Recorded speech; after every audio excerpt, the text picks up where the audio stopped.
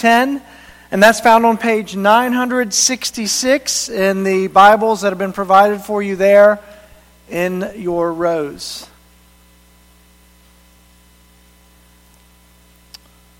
2 Corinthians 5, beginning at verse 1.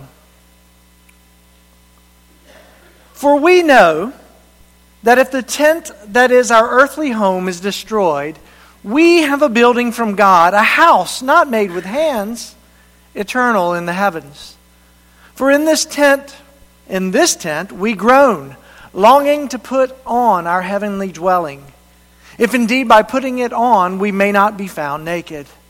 For while we are still in this tent, we groan, being burdened, not that we would be unclothed, but that we would be further clothed, so that what is mortal may be swallowed up by life.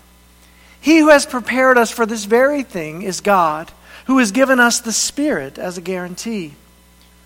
So we are always of good courage. We know that while we are at home in the body, we are away from the Lord, for we walk by faith, not by sight. Yes, we are of good courage, and we would rather be away from the body and at home with the Lord.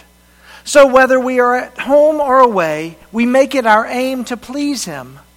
For we must all appear before the judgment seat of Christ, so that each one may receive what is due for what he has done in the body, whether good or evil.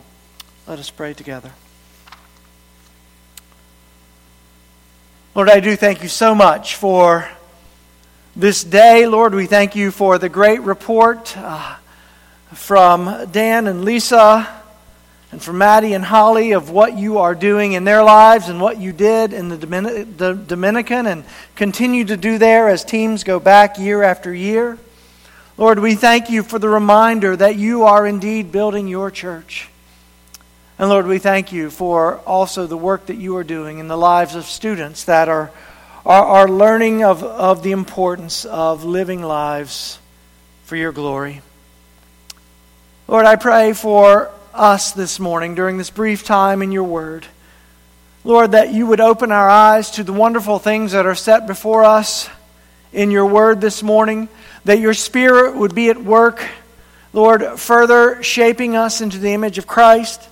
Lord, that we would be open to the care and the comfort and even the conviction that your Spirit brings. And Lord, that you would be further glorifying yourselves in our lives. Lord, do good to your people through the preaching of your word. Help me, I pray, in Jesus' name. Amen. Now, I know for sure that we have at least 4 visitors with us this morning, so it would be important just to take a moment just to give you a sense of where we are in the book of 2 Corinthians. It is our process here of working through entire books of the Bible, and obviously we are here in 2 Corinthians. I don't know if we were in 1 Corinthians last time that you guys were with us, Dan and Lisa, but it seemed like a good time to get into 2 Corinthians, and we are a good ways in here now in chapter 5, and where we find ourselves in 2 Corinthians is really Paul giving a defense and description of his ministry as an apostle and also the ministry of the gospel of Jesus Christ. Now we know, those of us who have been here for this study for a while, that the Apostle Paul was under attack from many in the church in Corinth. They were attacking his trustworthiness. They were attacking his authority. They were attacking even his validity as an apostle. And so Paul is writing to bring the church back in line, if you will, to remind them of what is true, and he does so lovingly and powerfully and graciously. And here in chapter 5, he's furthering what we could refer to as a rabbit trail, but really it's actually a very theologically rich description of the ministry of the gospel, and really what we can expect too as believers who are seeking to be faithful in this lost and dying world. I'm going to allude to the immediate context more specifically under point 1 this morning, but it's important that we have an idea of where Paul is and where he is going. Paul's ministry was a ministry of glory. He pointed that out in chapter 4, that the ministry of the gospel was a ministry that was even greater than the ministry that Moses had in the Old Testament in delivering the law to the people. The gospel is more glorious because in the gospel, Jesus fulfills the law of God in order to restore those who turn to Him in faith to God. It's a ministry of transformation as the Holy Spirit is at work, as the gospel is proclaimed. God is bringing light into darkened hearts as unbelievers are turning to Christ in faith. We heard 2 testimonies of that this morning. Praise God. And that is the testimony of each one of us who have been reconciled to God through faith in Christ. This ministry of the gospel, through it, God has opened our heart and our mind to the truth of who He is and of what Christ has done. But the ministry of the gospel is also a ministry of suffering. In fact, it's not just the ministry of the gospel, is it? If you live on this earth for any significant amount of time, we all have become what? Acquainted with grief and suffering in this life. Now, it's not something that we glory in necessarily or even long for, but it's important to understand that it is real life. Dan had shared just from the past year how even at a college, how that ministry has been touched by loss. We as a church have been touched by loss. We have dealt with illnesses and injury. It's real life. But the beauty of the gospel and the beauty of being reconciled to God is that we have been saved to a greater reality. Not only do we experience salvation in this life, but we have the promise of a greater life to come in eternity. And that's where we find the Apostle Paul this morning. He is reminding the church in Corinth and by extension us of the great realities that await each one who has been saved by the grace of God. And brothers and sisters, it is my prayer this morning that this look at the reality of death and suffering in this life will not be something that depresses us, but the truth that we find here sets us free to be even more faithful and more joyful as we deal with the trials that we will inevitably face in this life. I've broken this passage up under 3 headings this morning that I'm going to try to work through quickly. The first is found in verses 1 through 4, and it is entitled Of Tabernacles and Temples. Let's look at these verses yet again. The Apostle Paul writes, "For we know that if the tent that is our earthly home is destroyed, we have a building from God, a house not made with hands, eternal in the heavens. For in this tent we groan, longing to put on our heavenly dwelling. If indeed by putting it on we may not be found naked. For while we are still in this tent, we groan, being burdened, not that we would be unclothed, but that we would be further clothed, so that what is mortal may be swallowed up by life."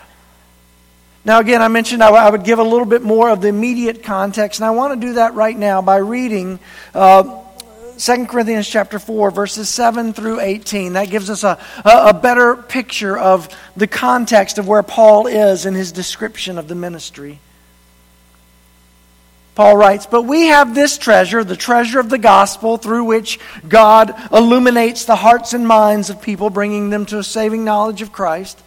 But we have this treasure in jars of clay to show that the surpassing power belongs to God and not to us. We are afflicted in every way, but not crushed, perplexed, but not driven to despair, persecuted, but not forsaken, struck down, but not destroyed.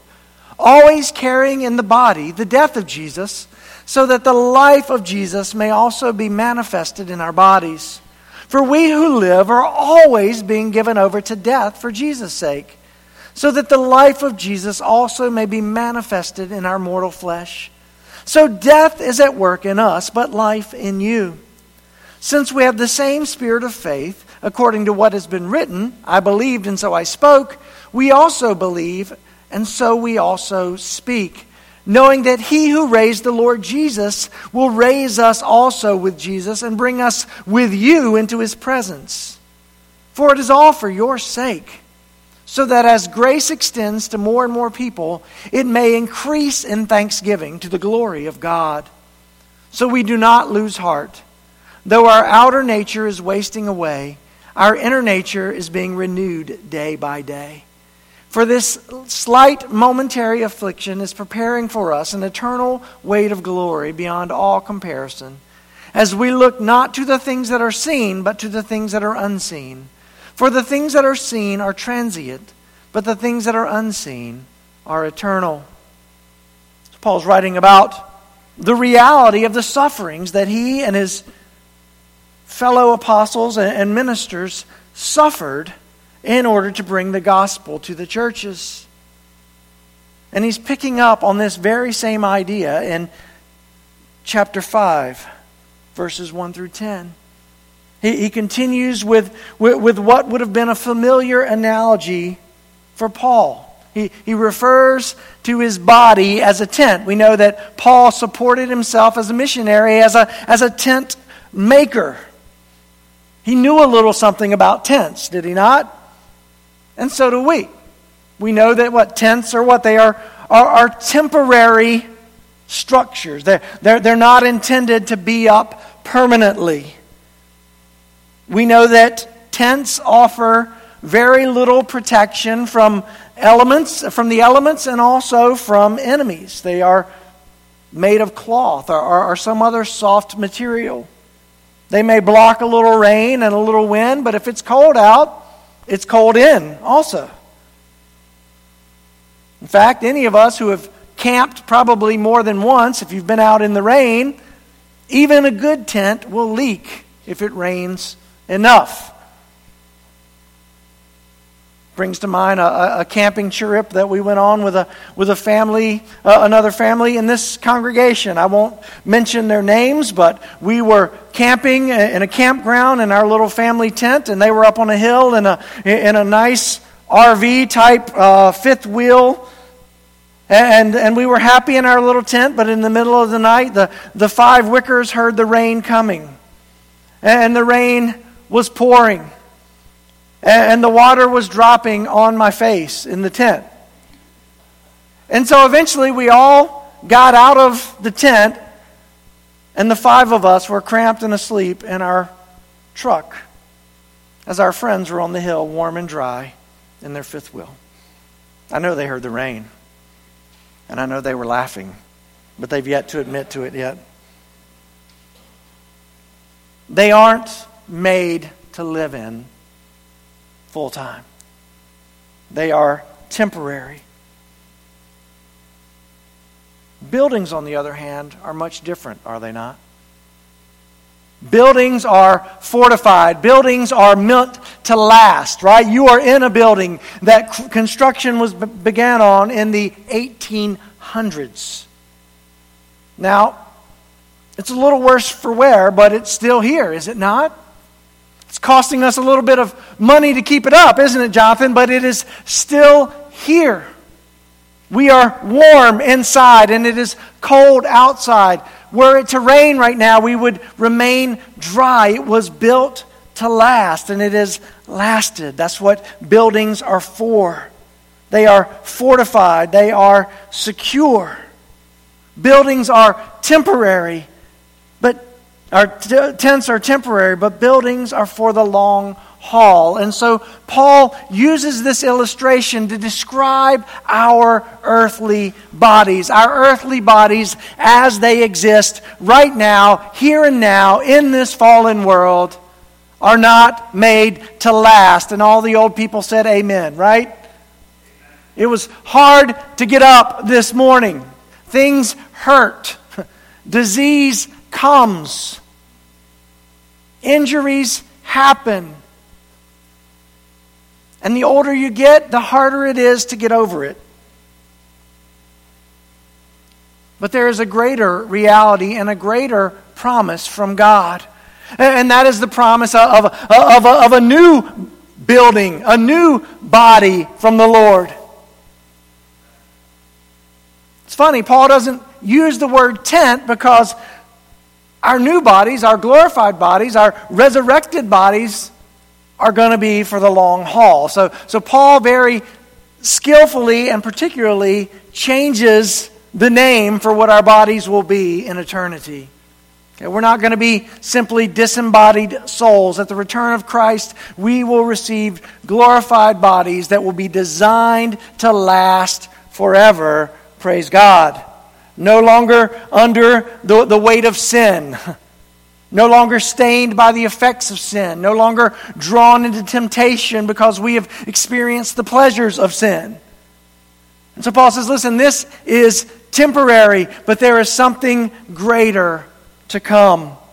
What a beautiful promise. Some commentators believe that Paul is actually making a comparison between the tabernacle in the Old Testament and the temple that would have been in Jerusalem at that time. The tabernacle, we know from the Old Testament, was what? It was a really big tent. Elaborate, yes, but it was made to be packed up and taken from one place to another. It was the place where the presence of God would dwell. But it was God's design that one day that when the people of God entered into the city of God, that there would be a place, a permanent place, where God would be worshipped. Now, were there similarities between the tabernacle and the temple? Absolutely. It was designed that way. Just like there are similarities between what our bodies are like now and what they will be like then. We have the Spirit of God that dwells within us now. We're going to see that a little bit later. We have the opportunity to glorify God in how we live. We're going to see that a little bit later. In fact, we have the responsibility to glorify God in how we live. These are all ways that our temporary tents are a hint of what is to come when they are fully glorified.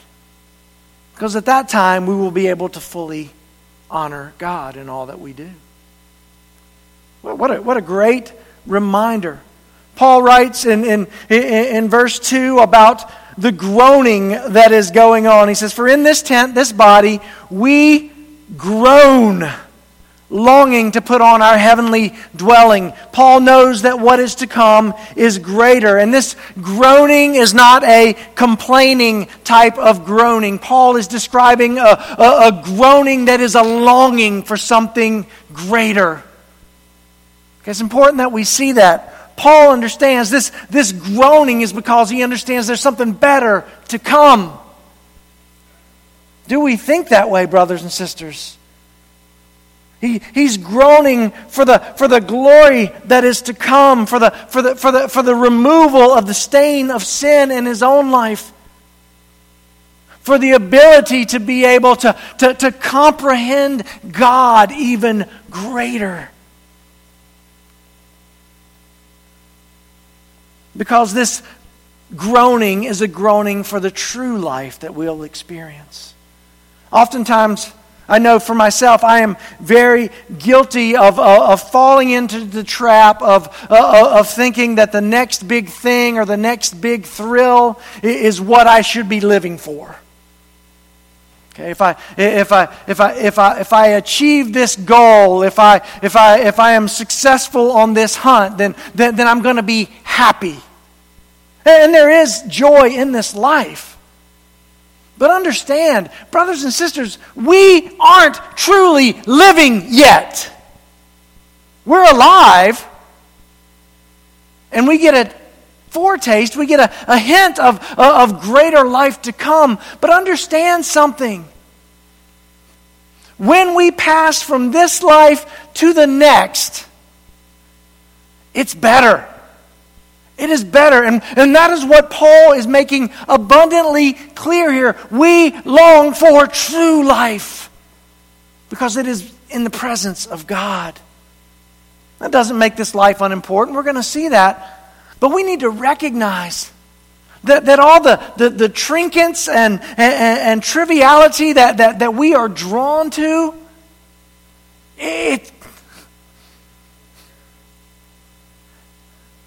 they're all counterfeits to the real thing.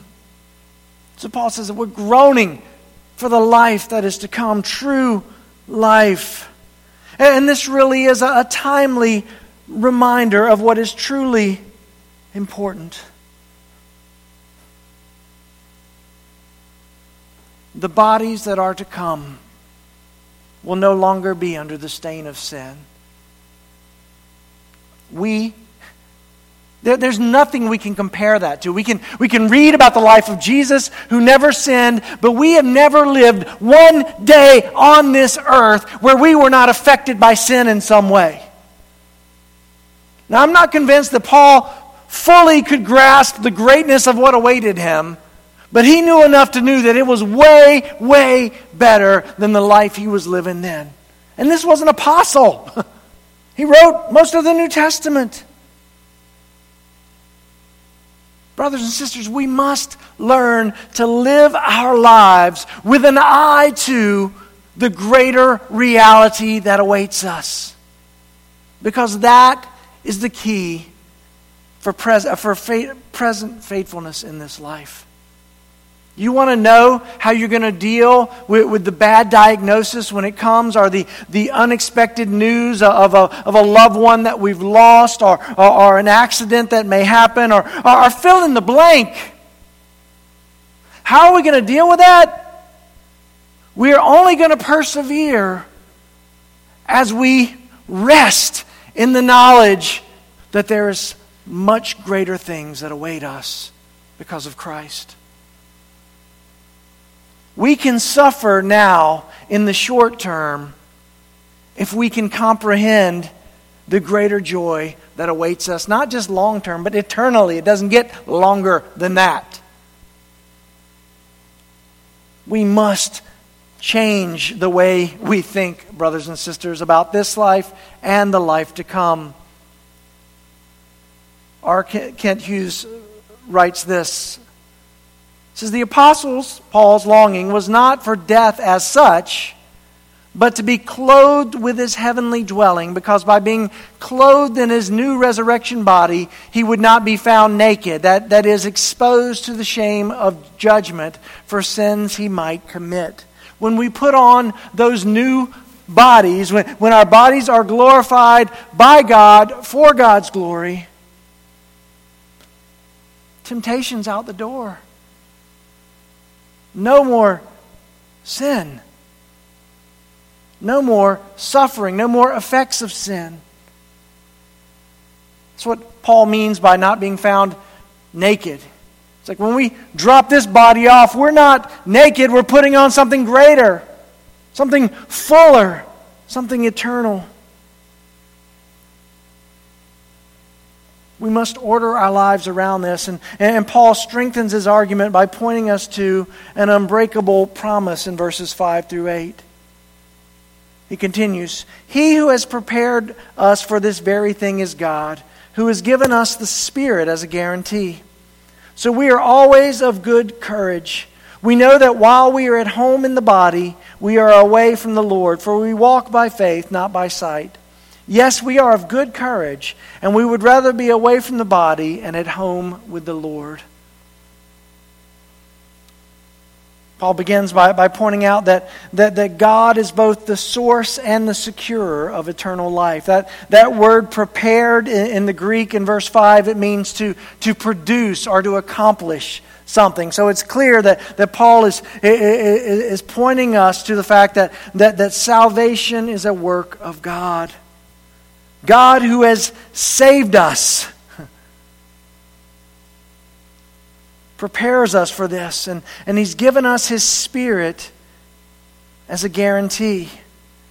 That's a great sentence. That indwelling of the Spirit is the proof that we are secure in Christ. Now, we should camp here for a moment, because a lot of times when we are living in this world, what happens? We struggle, do we not? We struggle with our faith. We struggle against sin. We struggle with failure. We're tempted to doubt. And in our flesh, we look at our lives and we begin to wonder, how could God ever love me or save me? Right? Have you not been there before? And if we simply depend on how we feel, we will never have a sense of true security in the Lord. Now, we should not be okay to live in unrepentant sin. We should not be okay with that. But we must never forget that salvation is a work of God. We have been saved by grace, God's gift, through faith in what Christ has done for us. And the proof that we are in Christ is the fact that the Spirit of God resides within us. Paul says that God has given us His Spirit as a guarantee. That word guarantee means a payment in advance for security. Interestingly, it's morphed. In modern Greek, it's the same word they use as an engagement ring now. Engagement ring is what? It's a promise of something greater to come, the marriage. I think that's a beautiful picture of the presence of the Spirit within us as followers of Christ. The Spirit guarantees that we are God's. And as we understand that the more of our security, this leads to a greater confidence as we face trials in this life. We've been secured in Christ. We've been sealed, are marked by the Spirit. We must never forget that we are His. We belong to Him. And this leads to growth. And as we grow in our understanding of our salvation, we grow in our faith. We trust God more.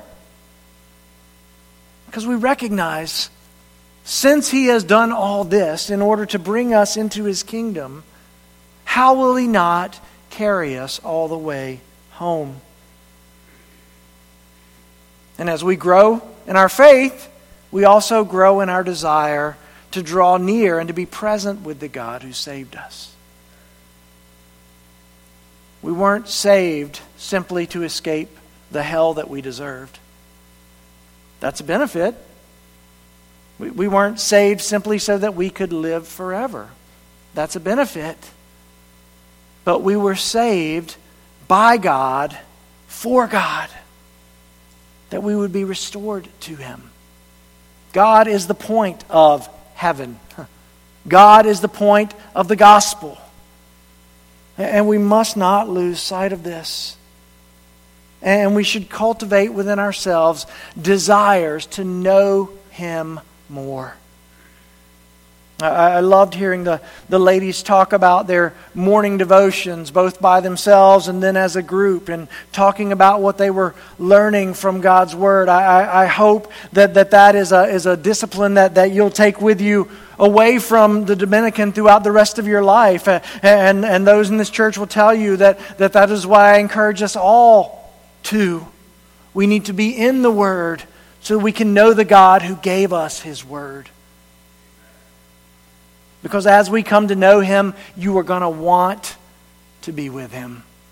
Paul wasn't afraid to die because he understood, Philippians, that dying meant gain.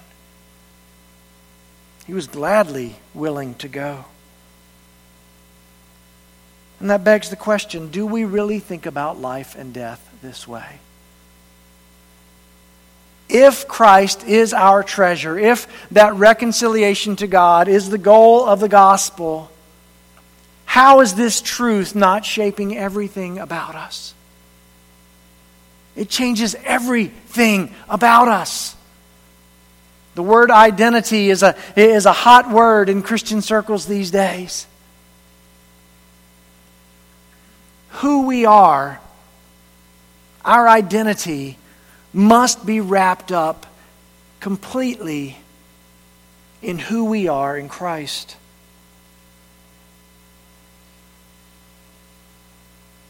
Paul's purpose was simple. If he was to live, he wanted to do everything he could to reflect the glory of God in his life. And if he was to die, praise God, it was about time. Spurgeon says this about the Christian life. He says, "But, dear friends, the main point in which the present state is at a disadvantage compared with the future one is this," talking about life versus our present life versus the future glory we have in Christ. It says that here we have to live entirely by faith. We walk here by faith, not by sight. You believe in God, but you have not beheld His glory as the blessed dead have done. You believe in our Lord Jesus Christ, but it is in one whom having not seen you love. You believe in the Holy Spirit, and you have been conscious of His presence by faith, but there is a something better yet. A clearer sight is yet to be had, which we cannot enjoy while we tarry here. That's a beautiful picture, right? We experience, just like the earth or the Old Testament tabernacle, there were aspects where God was glorified in that, but it was pointing to something greater. The same is true in our earthly bodies. We understand what it means to trust God when we can't see what is coming next. We have to do it each and every day.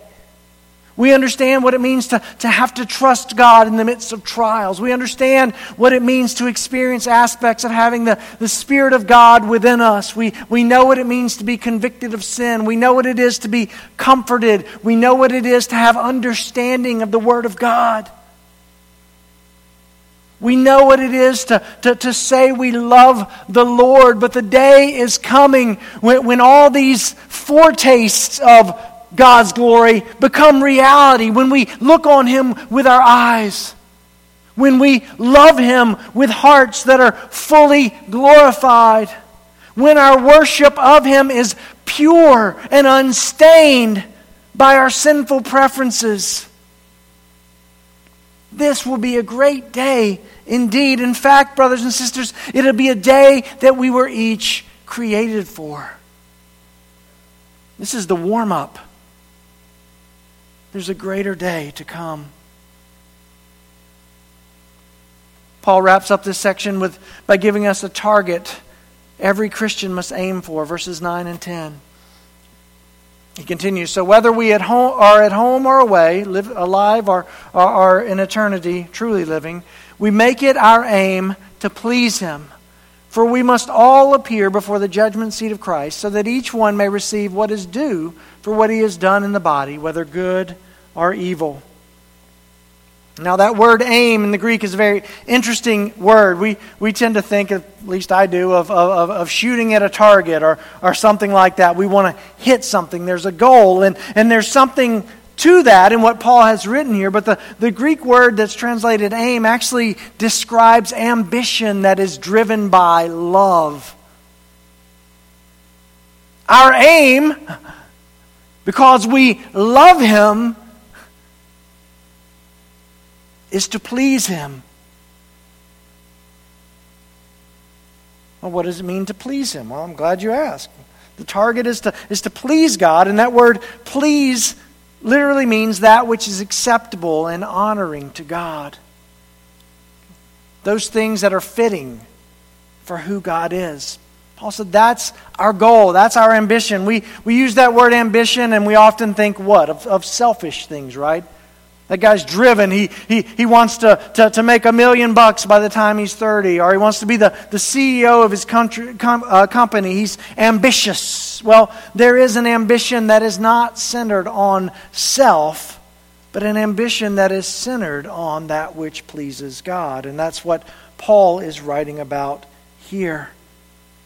We make it our aim to please Him.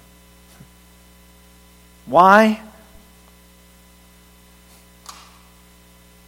Because we will have to give an account later. This is one of those things that we don't often like to think about or talk about as Christians, but the reality is that there is the judgment that awaits us as well. And Paul alludes to that very clearly in verse 10. He says, "For we all must appear before the judgment seat of Christ, so that each one may receive what is due for what he has done in the body." Now it's important that we are comforted here, because although we are going to be judged for how we've lived out our faith, it is not a judgment unto salvation or to condemnation. Jesus bore God's wrath that we would be reconciled to God. This judgment has everything to do with our faithfulness in this life. It's a judgment that ultimately, even though there will be things that are lost, that will lead us to a greater joy in God in eternity. But it should cause us to stop and think about the importance of faithfulness in our lives. Now again, we're not looking to earn or gain greater standing with God. Christ has secured that. But Scripture is clear that God will reward faithfulness in this life. And the anticipation or the expectation of Scripture is that faithfulness will be a priority for those that follow the Lord. What we aim for now, brothers and sisters, will directly influence what we hear then from God. And it should be our desire, as those who have been redeemed by Christ, to hear the words, "Well done," from our Lord and Master. Sam Storms summarizes this probably much better than I could, so hear this. It says, "Our deeds, our works, do not determine our salvation, but they demonstrate it. They are not the root of our standing with God, but the fruit of it, a standing that is already attained by faith alone in Christ alone. The visible evidence of an invisible faith are the good deeds that will be made known at the judgment seat of Christ." So the day is coming when the evidence of our faith will be made clear to all. And God will be honored by those things that we did for Him. May we make it our goal to do all things for the glory of God. I'm out of time, so I'll close with a question. Did you know, brothers and sisters, did you know that what awaits you is far greater than what you have right now? So don't be afraid. Whatever you face in this life, do not fear, because He's got you. Did you know that a greater glory and joy awaits us eternally, and this should strengthen us to be more faithful now? Order our lives now with an eye to what is to come. Prioritize the things of God. Did you know the presence of the Holy Spirit within us is a constant reminder that we belong to God? We need not fear anything we face in this life, even death. Immerse yourself in the promises of God found in His Word. They will strengthen you to stand up under trial. Did you know that your greatest ambition in life should be to reflect God's greatness and glory? We should check ourselves to be sure that that's the priority in our life. And finally, did you know that the judgment seat of Christ will be the place where our efforts at honoring God in this life will reveal an even greater glory to God? Some of you are laboring away and you are seeking to be faithful day after day after day, and it feels like no one notices, not even God. The more you do, the harder things seem to get. Well, understand, there will be a day that everything that you've done in the name of the Lord will be validated. Those who haven't appreciated it in this life will hear it broadcast from the lips of God. And that truly will be a great day. Will we live with that day in view? We are secure in Christ. But will we order our lives now in a way that shows that we want to glorify Him then? Let us pray together. Lord, I thank you for your word. I, again, thank you so much for all that you are doing. Lord, I thank you for these dear brothers and sisters. Thank you for Dan and Lisa and the work of FCA. Lord, thank you for saving Maddie and Holly. And Lord, we pray that you would just continue to strengthen